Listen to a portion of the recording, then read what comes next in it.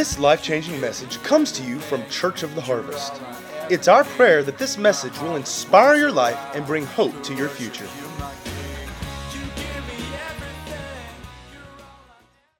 Thank you, Pastor Bob, for that introduction. And what a joy to be with you all. I want to get straight into the Word of God as we want to get ministering, and unfortunately we can't lay hands on you, but we do have a way that we're going to get the anointing to you, and that will be through walking past you. And just like believing the shadow of Peter fell on people, I'm believing that when my shadow passes you, that there'll be sufficient anointing in that point of contact, that you will be touched, healed, filled, restored, revived, renewed, reset, whatever is needed for you. And over and above that, we'll have a backup system, almost like a spare wheel. We'll give you anointed cloth. Where are my anointed cloths? Okay, I want them now. If you don't mind, if you could just bring them, I want to pray and have them with me while I'm preaching, believing for the impartation. I was in Puerto Rico. The anointing is very strong in this place tonight. And the anointing is strong every time we gather because He is here. And we walk by faith, not by sight. We don't walk by feelings, but He is in this place. When I was worshiping, I was imagining the river flowing into this place. And I thought, just coming up on the stage, I'm going to walk, and I'm going to come up ankle deep, knee deep, and I'm going to just start plunging in. I'm going to swim even while I'm preaching.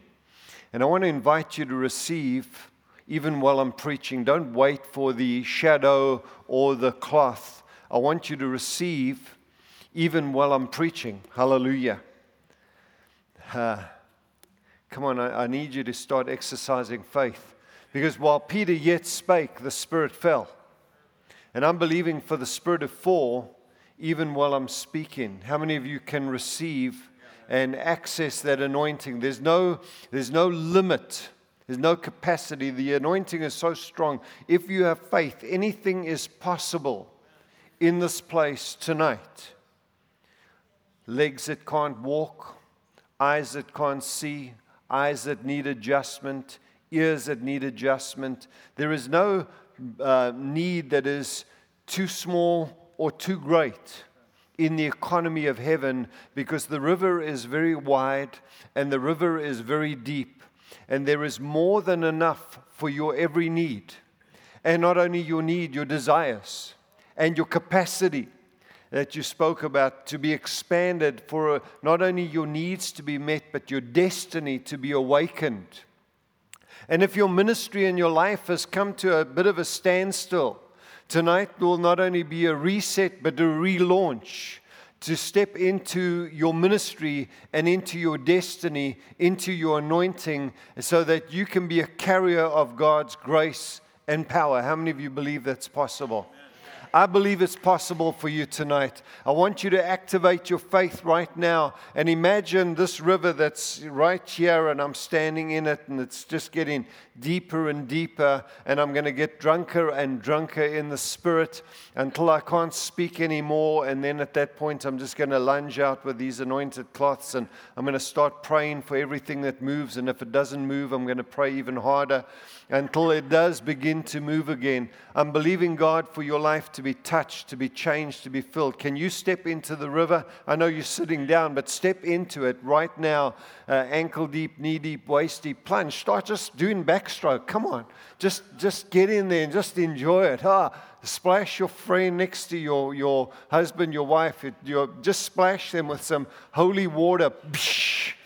Don't you ever do that when you get in the pool? Don't you just wet the people that are on the banks? I do that. If you visit my house and you've been there, don't ever walk with me past my pool, because I may just push you in. Even if you've got your watch or your phone in their pocket, I'm just going to go for it. And I love to see people get wet. Tonight I want you to get wet. I want you to get intoxicated in the Spirit. Hallelujah.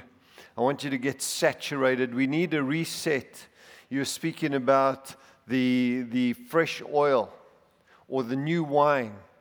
That's all language of reset, isn't it? Fresh oil, a reset in your anointing. The new wine, a reset in the outpouring of the Spirit, the breaking of tradition, religion.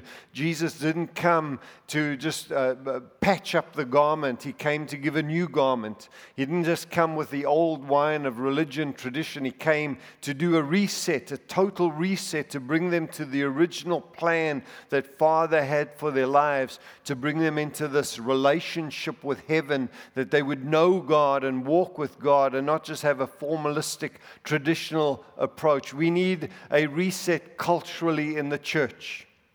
We need to get back to the mandate of heaven, which was to reach the lost, to disciple the found, or to equip the saints, and to empower them and to launch them into their ministries, and then to help build and grow and expand the church. That is God's intention for us. It has not changed. I was just meditating on that. He told me, I haven't changed my mind or my purpose for the church. Those words that I gave to them, I give to you.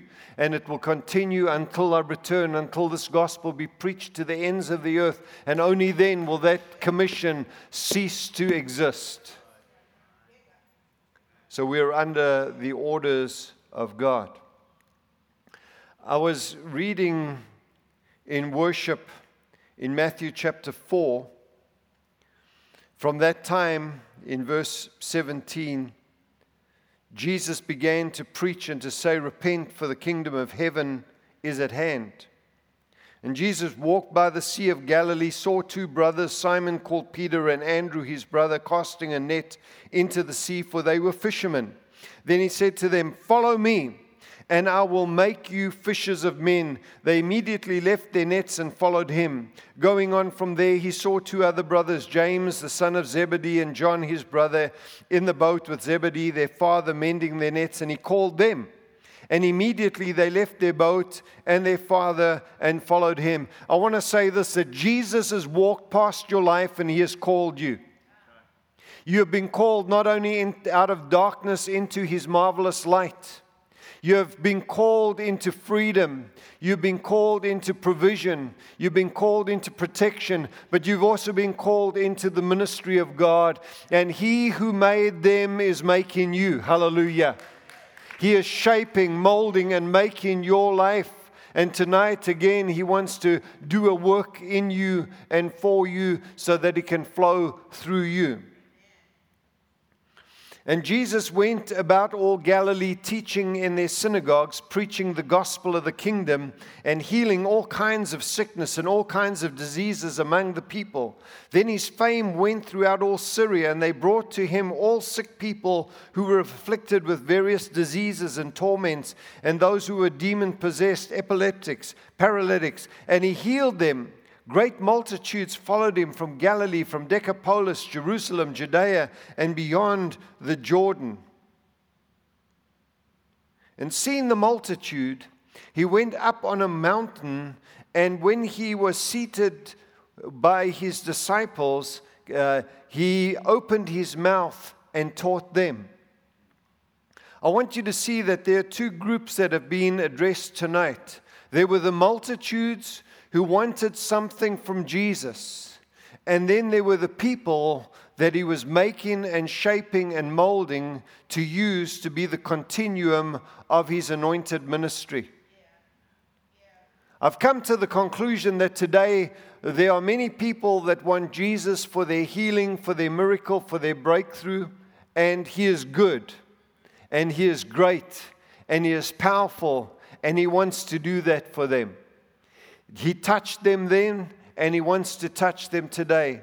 But then there are those that he has called and that he is making and shaping. Tonight I want to speak specifically to those that he has called, that he's shaping and making. We will always have the crowds that we can reach. There will always be hungry, sick, diseased, demon-possessed lives in this world. But for them to be touched, to be healed, to be delivered, we have to have a people that God has raised, called, and equipped and empowered to be the continuum of what he has begun. I don't know about you, but I'm not satisfied being in the multitude of the desperate. I want to be next to Him in the expansion of what He is doing, the extension of what He is doing. And so I believe that like those days, tonight you have been called and separated from the multitude to come to this place, whether you're in this building physically or in this building through technology. You have been separated from the multitude. Thank God that if you are diseased, sick, demon-possessed, and you are in the multitudes of the desperate, and you hear the sound of my voice tonight, that God is willing to stretch forth His hand to heal you, to touch you, and to raise you, wherever you are. He is great, He is good, He is powerful, and there is nothing that is too difficult for Him, and He is not irritated by your need. He loves you, He cares for you, He wants to touch you. But specifically tonight, I want to address those who have felt the call of God upon your lives, that you are not satisfied to just be a part of the crowd. You want to be in the inner circle of Jesus. You want to be a friend of Jesus. You want to be a part of His team. Is there anyone out here tonight watching or in this room that wants to be a part of the Jesus team? To be part of the Jesus team, you have to be a disciple. You have to be called, made and shaped, taught and trained. But not only are we going to see you called, shaped, molded to be a disciple, we don't want to keep you as a disciple for your entire life. We have to raise you to be a disciple maker. Discipleship is phase 1. It's where you are taught, shaped, and trained. Unfortunately, many Christians never go beyond that point. They never graduate into becoming a carrier of what they have received, a vessel, a vehicle that can carry and release what they have received. And so they get until they get to the place of spiritual boredom and spiritual obesity, where there is no exercise of their faith, no release of their spirit, and they become bored and dysfunctional believers. I found this, and I touched on it this morning, that we have many today who are standing gazing towards heaven, waiting for the return of Jesus. Men, why do you stand gazing into heaven? This same Jesus. They are gazing at Jesus. They're looking at Jesus. They believe in Him. They're looking for His return. But they've become a generation of spectators. Spectators become critics. When you're not on the playing field, you become a critic of the players. And we have many critics in the church today that are not on the playing field. They're not there getting beaten up, trying to run through the opponents. They are sitting in the stadium or sitting in front of their big screen, and they're watching and they're criticizing. Why did he do that? Why didn't he throw the ball? Why didn't he tackle that man? It's difficult when you're on the field. It's different when you're sitting in the stadium. They've never thrown the ball when there's a 250-pound player running head first towards you. We have many spectators, and the danger of spectator Christians is they become the critics of those that are trying to do something. We don't need more spectators. I believe this reset is coming to the church to take spectators and to make them participators. To make them a part of the Jesus team. We have to get back to the blueprint, the model. Jesus began His ministry making disciples. At the end of His ministry, He commissioned them to make disciples. That's what we are called to do. Anything outside of that is just the exercise of spiritual entertainment. We don't need entertainment. We need to get to the mission. Now, sometimes I feel like The name of an album by Elton John, A Madman Across the Water. I feel like a madman, but I'm not. Paul was also called mad. Sometimes we sound mad or radical. Jesus was radical. His message was radical. He didn't try to grow the crowd. The crowd just grew. What he wanted to do was grow men and women that would be carriers of the glory of God, that would be filled with the power of God. In fact, Jesus often tried to get rid of the crowd by making outrageous statements. And then he would look at the people and say, "Are you also going to go?" Because he wasn't trying to grow an audience. He wasn't trying to grow his ego. He was trying to build men and women that would be the carriers of the glory of God. Those who would be the recipients of the promise of the Spirit, that would walk like he walked and would talk like he talked and would do what he did. Jesus began both to teach and to do. We are the continuum in the book of Acts, the unfinished writings of the working of God through men and women that are yielded. We are the continuum of the book of Acts today. And we have to get back to that blueprint. That is the plan of God. There is nothing outside of that he gave us to do. The problem today is we want to make it pretty and nice. We need to strip it off. This reset is a radical time when we've got to analyze everything. What a great year to analyze our motives, our attitudes, our programs, all the events that we're engaged in, and to strip them down to the bare necessities so that we can focus on what is the essentials. We don't need bored Christians. We need to raise up warrior-spirited people, mighty men and women of God that will be carriers of the glory of God. Notice this in 2 Timothy chapter 2 and verses 1 to 4. You therefore, my son, this is Paul writing to Timothy, and that's a whole nother level of relationship.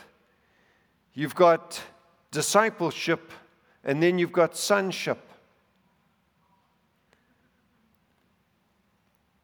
We've hardly touched that realm and level of relationship in the modern day church. You sometimes see it in the African American churches. They have had a glimpse of sonship. And many of the apostles and pastors, they will have sons that they are mentoring and raising. But it's not common, and you'll see it in Africa. You'll see it a little bit in India, but in the United States of America, this principle is not well taught. You, therefore, my son. We raise up staff, professionals, but we don't raise enough sons and daughters in the church. Because we're scared of relationships, because we've been let down. People fail us, so we build walls around our lives, and we don't embrace the leaders, and they don't embrace us. We don't come into that kind of deep level of accountability and submission. We don't even like those words in the modern day church. Accountability, someone controlling me. And yet, if you want to get to a higher level, if we really want to reset, we have to analyze these things under the microscope of God's Word and the teaching of the Holy Spirit. I don't know about you, but I'm not satisfied with superficial. I don't want to be radical for the sake of radical, but I want to sound like Jesus. I want a message that doesn't tickle ears and stroke egos and make people feel secure when they ought to be insecure. When they ought to be challenged to the very core of their being. We need something greater than just a feel-good church. We need to get back to the Bible, back to God, back to the mission that we were entrusted with by Jesus himself, red letter edition. You therefore, my son. That would take church membership to a whole nother level. Be strong in the grace. This is all by grace. It's not legalism. It's not law. It's all grace.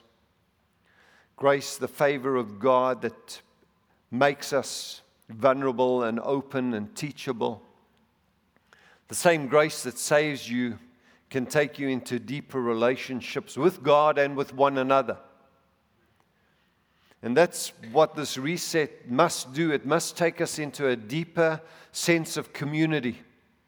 Because I've got to tell you, the church, the early church, everyone wants the power of God that was found in the early church. How many of you want the power of God that was in there? I want the power of God that was in the early church. I want Book of Acts in 2020 and beyond.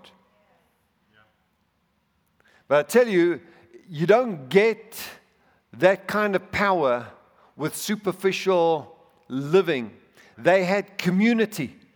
They prayed together, they cared for one another, they fellowshiped together, they worked together, and as a result, there was an environment of faith and anointing that was conducive where the Lord could add daily to the church those who are being saved.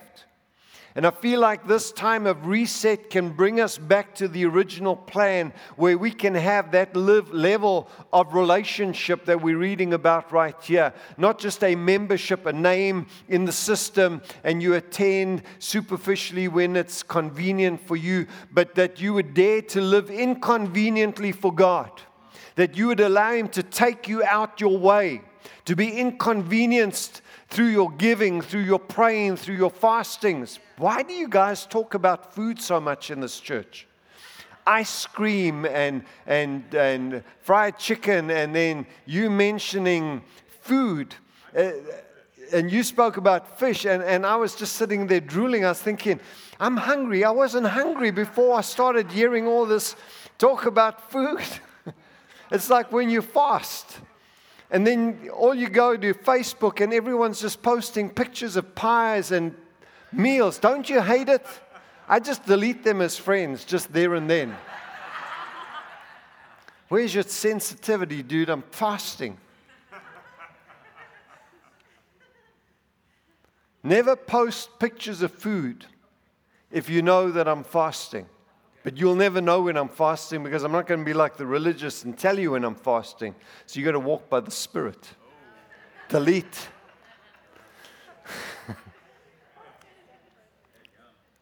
Where was I before I was distracted by food? Radical message, raising up a warrior spirit. The grace of God that saves us is the grace of God that brings us into this authentic New Testament relationship of being disciples, Christians, this reset. And the grace that is in Christ Jesus. That grace, by the way, Paul wrote, is immeasurable. God is rich in mercy and grace, super abundant in it. And the things that you have heard from me among many witnesses, commit these to faithful men who will be able to teach others also. Paul raised son Timothy to be a carrier of his message and of his anointing, of his ministry, as God had called Timothy. Paul didn't call Timothy, God called Timothy. God anointed Timothy. God was engaged through the ministry of Paul to awaken the destiny of Timothy. But then Paul was very clear to Timothy, this isn't just for you. You need to find faithful men that you can reproduce this same ministry. We need to change church from an audience and even from just being disciples to becoming disciple makers. We need to get able men and women who are able to teach what you have been taught, not necessarily from the platform or from the pulpit, but from your home or from, you can't even say from Starbucks anymore because you can barely get in there. There's no tables anymore where you can sit. So I can't even use that as a example. But you've got to find a place where you can meet. And now we can even do it virtually because it's become a way of our life, our virtual reality. You can disciple virtually. But you need to ask yourself, who am I reaching and who am I discipling? Because this is God's plan for your life, not just to disciple you, but to make you a disciple maker, a reproducer of what you have received to raise others. Otherwise, you'll fall into the trap of spiritual boredom. And bored people become a critic of the church, and a critic of leaders, and a critic of other denominations, and they so into navel gazing that they lose sight of the vision of God, the mission of God. We need a reset to bring us back to this. You therefore, Paul writing to Timothy, must endure hardship as a good soldier. In other words, this isn't always going to be easy. There are going to be trials. There are going to be challenges. There's going to be opposition. There's going to be things that are going to come your way. And you have to gird up the loins of your mind for action. You've got to be ready to face these things, not just as a mere man, but as a good soldier. Now, there are soldiers and good soldiers. We don't want to raise up soldiers. We want to raise up good soldiers. I want to raise up warriors. People with a mentality of a giant killer. We need people that will take on the idols of Baal and Ashtoreth and bring the fire of God down to bring a revival into your world, into your atmosphere.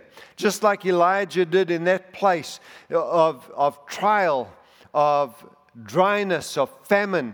We were singing about that God can make a highway through the seas. God can make a highway in the wilderness. God can move mountains. There's nothing impossible for God, but He uses people to do that. And those people are carriers of what I call the warrior spirit. They are engaged in the good fight of faith. They are not spectators of the battle, they're in the battle. I've come to the conclusion, and this sounds derogatory, and you have to be so careful now because everything is videoed and communicated and criticized. But there's two kinds of people in the church. You've got peasants and you've got warriors.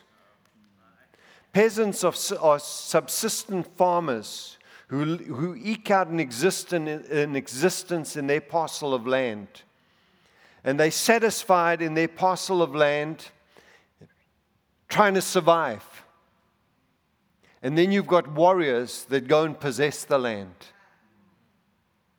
We've got people that have become subsistent farmers, that all you're cared about is you, your family, and your well-being. That is the sum total of your prayer focus, your life. It's all about you. And you just eke out an existence. You're not really satisfied, but you're not dissatisfied because you have your daily bread. But you're not willing to step out and move mountains and take on giants or take on something bigger than yourself. And yeah, Paul is awakening the warrior spirit in Timothy and those that Timothy will reach. He says you need to endure hardship as a good soldier. You need to be a warrior. And God has given us the armor of heaven. And He's told us we're engaged in a spiritual warfare. But peasants, they will sometimes fight to try and preserve their land.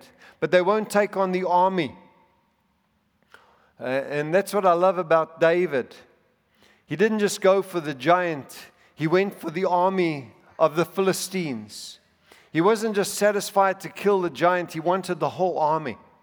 It was a ridiculous scenario, but I love his attitude. He didn't run towards the giant. That was phase 1 of the battle. Phase 2 was when I get the giant, I'm then going to take his sword and I'm just going to go and rip the heads off of an entire army. He had no doubt of the ability that God had given him to take on the whole army single-handedly. I just love that attitude. And somehow we've got to get people from being peasants and subsistent farmers into the warrior spirit of the New Testament church. this radical generation that will take on principalities and powers and spiritual wickedness in high places and enforce the power of God into areas of severe opposition to drive them out and to become possessors of the land. We need that Joshua spirit that will cross over and go lay hold of the inheritance of the saints. And that's what was happening here, was that Paul was addressing these reproducers that they should become good soldiers of Jesus Christ. Good soldiers, not just soldiers, but good soldiers. Soldiers will stand in rank and file, but good soldiers will follow every command. They'll run into the thick of the fight. They won't look for a way out. They'll always be looking for a way in. And they will understand their mission and their objectives, and they will go for it. And then he goes on to say, no one engaged in warfare entangles himself with the affairs of this life. In other words, don't get so sucked into the temporal that you lose sight of the eternal. Don't let the tentacles of the present age so wrap around you that you get caught up in just survival mode and that's your whole life. You've got to have something bigger than yourself. You've got to be a possessor of a vision. You've got to be possessors of a mission. And that's what the warrior spirit is all about. That they are not wrapped up in this world, tied up and enchained in the affairs of everyday life. Because our goal is that we may please Him who enlisted us as a soldier. You have been enlisted in the army of God. When you were saved, you were enlisted by God to be a part of His conquering force in the earth today. This militancy is not against people, you know that. I'm talking about not a kind of a radical generation fighting people. I'm talking about a radical generation fighting spiritual forces of darkness, taking on darkness, taking on demon-possessed lives, taking on sickness, taking on diseases, and preaching the gospel, bringing liberation to lives that are locked in the chains of hell and darkness. Do you understand what I'm saying? Sometimes I'm very militant and I've got to just qualify it. So the Great Commission is our mission, and that is to make disciples. And to make disciples, we've got to be a disciple, and then we become a disciple maker. And then that's how we will be seen. We are disciples, but we'll be called Christians. Disciples being our personal life, and Christians being our visible life, our anointed life, the part that the world will feel the influence of our lives. With that in mind, go with me to Acts chapter 1. I touched on it this morning, but I want to conclude. I have a few more minutes, about another 5 minutes, and I'm going to wrap it up. And in Acts chapter 1, we addressed, why do you stand gazing into heaven?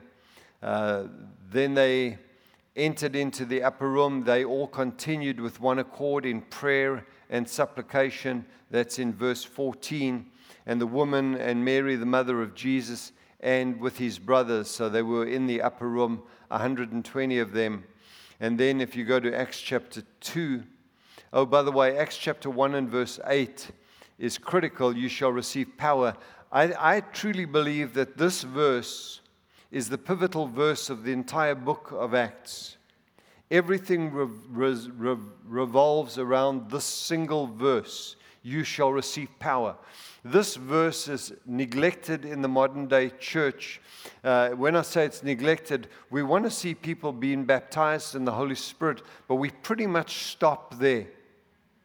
We get you to speak in other tongues, and then you left there, and we interpret subtly that speaking in other tongues is spirit-filled.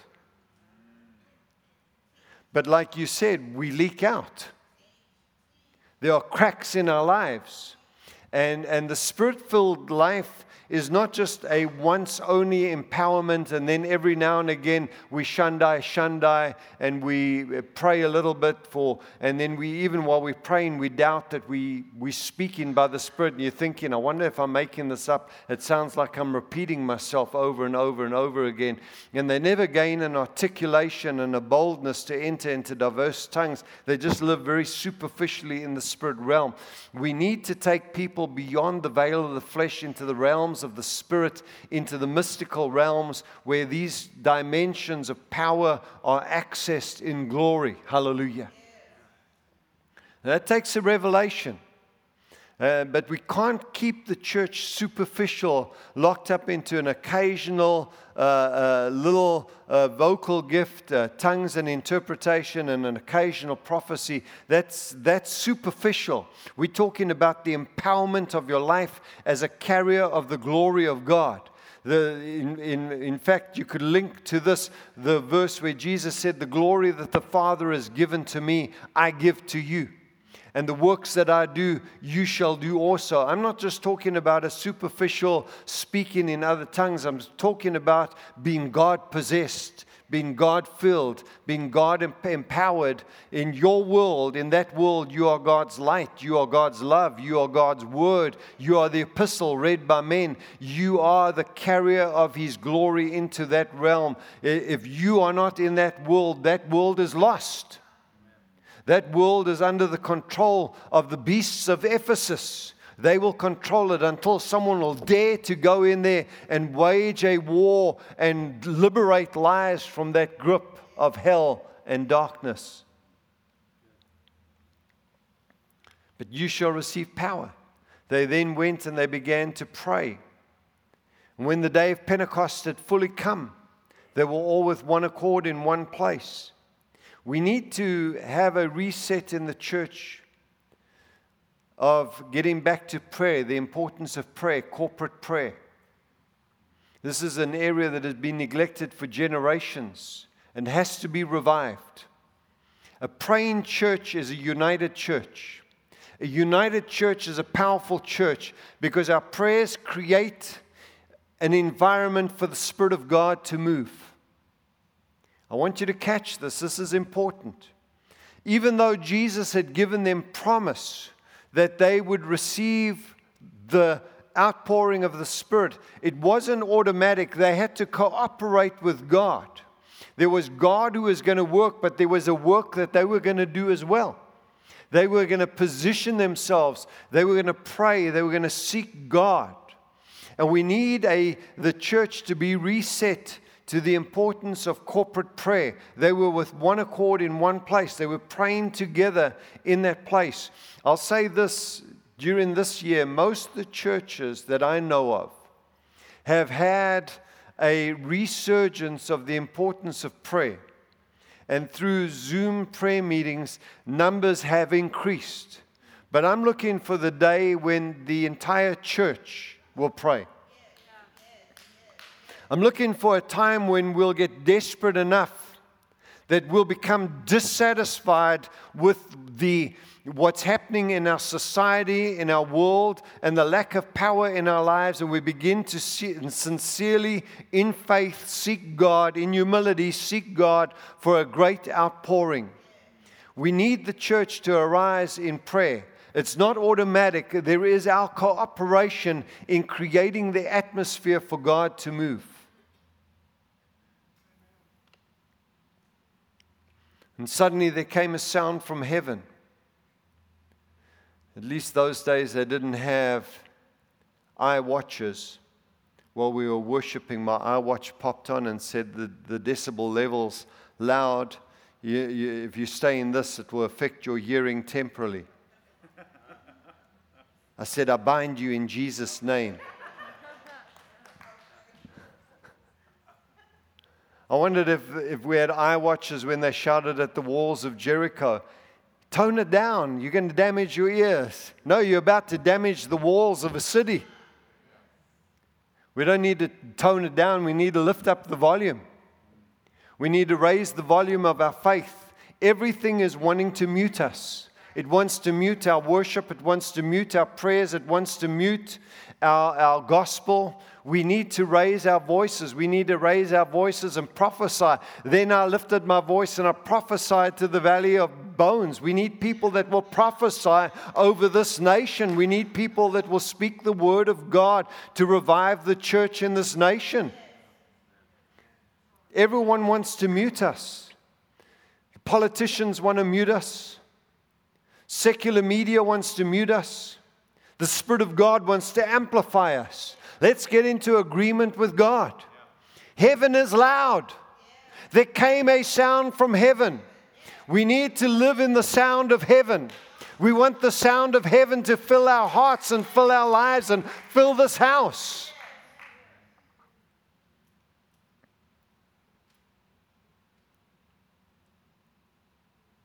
As of a rushing mighty wind, and filled the whole house where they were sitting. Then appeared to them divided tongues as of fire, and one sat upon each of them, and they were all filled with the Holy Spirit and began to speak with other tongues as the Spirit gave them utterance. We need to be God-filled. This reset is to bring us again to the origins of the church, Pentecost power. This isn't a denominational thing. This is the normal Christian life. Jesus commanded them to stay in Jerusalem. He didn't suggest, he didn't say, hey guys, if you can fit it into your schedules, would you please see if you could stay in Jerusalem? I have something special for you. If you could just hang around a little while, you're going to be blown out of your minds. He didn't entice them with any promises. He said, I command you to stay in Jerusalem. I looked at the word command, which you would say command. In the Greek, the word command means command. And you all know what a command is, don't you? There's a difference between a suggestion and a commandment. Why did Jesus command them to stay? Because this would be the normal Christian life, the Spirit-filled life, the Acts 1:8 life is the normal Christian life. It is not for the missionary. It is not for the pastors. It's for every believer. My alarm is about to go off, and I'm going to save you the pain of hearing it speak to me. Stand with me and let us pray. We need to get a reset to take us back to biblical normality. Speaking in other tongues is important. I will never dilute the importance of speaking in other tongues. They all began to speak in other tongues as the Spirit gave them utterance. We need to speak in other tongues. But I'm talking about going beyond speaking in other tongues. Talking about being a carrier of the power of God into your world. We need that kind of a reset. We need the reset that will remobilize the church with the passion of the harvest. This church is called Church of the Harvest. You are the harvest, and you are now the carriers of the commission to reach the harvest of this community, this society, and beyond. Judea, Samaria, and the uttermost parts of the earth. This is your Jerusalem, but then you got your Judea, your Samaria, and the uttermost parts of the earth. I want to pray for you. Those who are going to stand, I'm going to come past you and pray. I'm going to have someone hand out these cloths that I've carried on me, on my side, believing for the impartation of the Spirit as I've preached the word in faith, for something to be imparted into these for you to receive. But I want to bring a challenge to you before I pray for you. And I want you to stand for this, because I really want to be serious and bring a separation. I want to draw a line in the sand and separate the crowd from the disciples, the masses from the disciples. Do you want to just live as a part of the multitude who want to be touched, healed, fed by Jesus, or do you want to be part of the Jesus team? Who wants to be part of the Jesus team? And I want to pray for you tonight as the Jesus team, because He wants to take us deeper. America has become, the Church of America has really been become soft-bellied. We've lost our spiritual posture, our strength, our resolve. The world has been beaten up on us, and we've so watered down and diluted our spirituality. It's like we're embarrassed to be spiritual in case we offend somebody. We don't want spiritual gifts in case we offend someone. We don't want to preach in case we offend someone. Our lives, unfortunately, will be offensive to those that are resistant. But there are people that are desperate for what we've got. And you are going to connect with them, and you're going to be blown away at the level of desperation in our world. They are just waiting for a solution, and we have the solution, and His name is Jesus, King of Kings, Lord of Lords, the Almighty God. You don't just know about Him, you know Him. And He lives in you, and you live in Him. You are one with God. Hallelujah. As disciples, I want to challenge you to become a disciple maker. Who wants to really, really focus to become that continuum of what Paul said to Timothy, find faithful men. Would you be a faithful man or woman today and say, I want to be a co-laborer together with the pastors of this church, the leaders of the work of God. I want to be a part of the team and become a disciple maker. I want to live for the harvest. I want to reach someone. I want to disciple someone. Anyone out there say, that's me. I want to pray for you. Lord God, would you please, in the true spirit of Pentecost, fall upon these lives, and that sound that came from heaven, may it fill their lives tonight. And that breath that filled that house and filled those within that house, would it please tonight, Spirit of the living God, would you please blow into our hearts and lives? Fill this place and fill our hearts. And O fire of heaven that sat on each one of them, would you please come and sit on each one of us tonight? In the true passion of Pentecost, in the fires of revival, in the fires of power, would you please ignite us with that holy flame? You filled them all. God, please tonight, fill us all. Let none leave this place, oh God, dragging their feet, hunched over, soft-bellied, but raise them to be giant destroyers, mountain movers, carriers with a holy passion as a warrior of the sword of God, the shield of faith, the helmet of salvation, the breastplate of righteousness, the belt of truth, and the feet shod with the preparation of the gospel of peace. With you, our great leader of the Lord of hosts, the Lord of heavens, ahead of us, and your glory all around us. There is no enemy greater, for if you be for us, who can be against us? What can man do? Greater is He that is in us than he that is in the world. You said that we shall tread on serpents and scorpions, and over all the power of the devil, and nothing by any means shall harm us. And tonight we rise up in the spirit of faith, authentic New Testament faith, and we tread on COVID, we tread on disease, we tread on bondage, we tread on demons, we tread on destruction, and we liberate lives tonight in the power of heaven, in the true spirit of Pentecost. Nothing by any means shall harm you. Let me prophesy it over you again. Nothing by any means shall harm you. The greater one is in you. The greater one is for you. You are not alone. You are not just standing as a mere man or as a mere woman, but you are standing as a carrier of the glory of God. Hallelujah.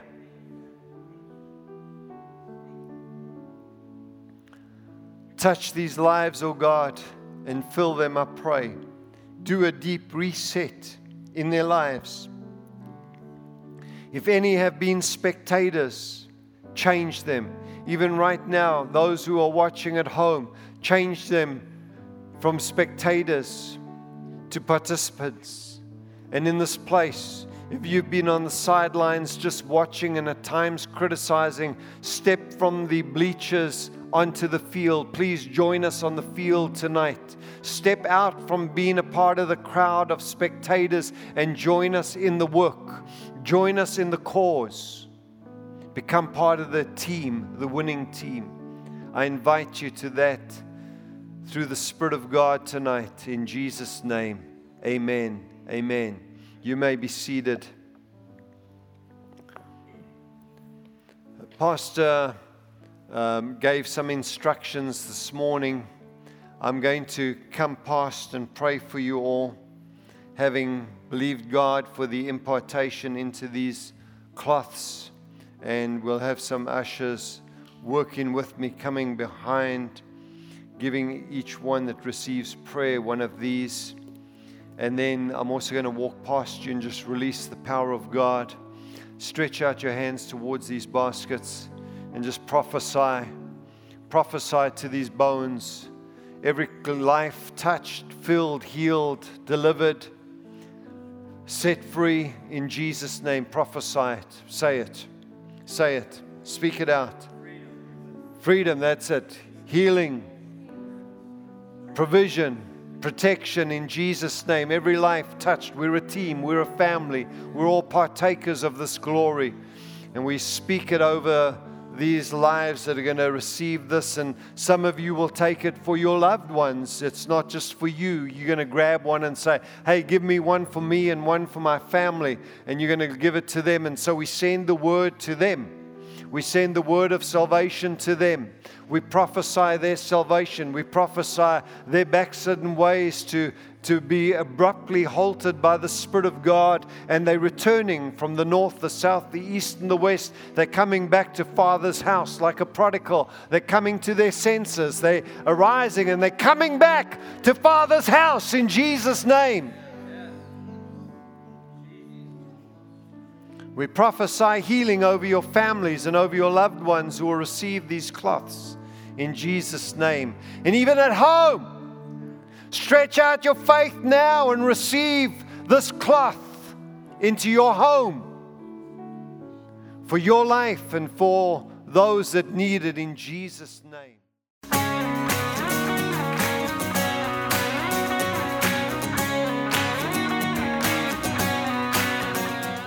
If you'd like to get more information about resources from Church of the Harvest, please check out our website at midsouthharvest.org. You may also contact us by phone at 662-890-1573 or toll free at 866-383-8277. You, oh Lord, are my Savior and King forever and ever. I lay down my life at your feet forever and ever.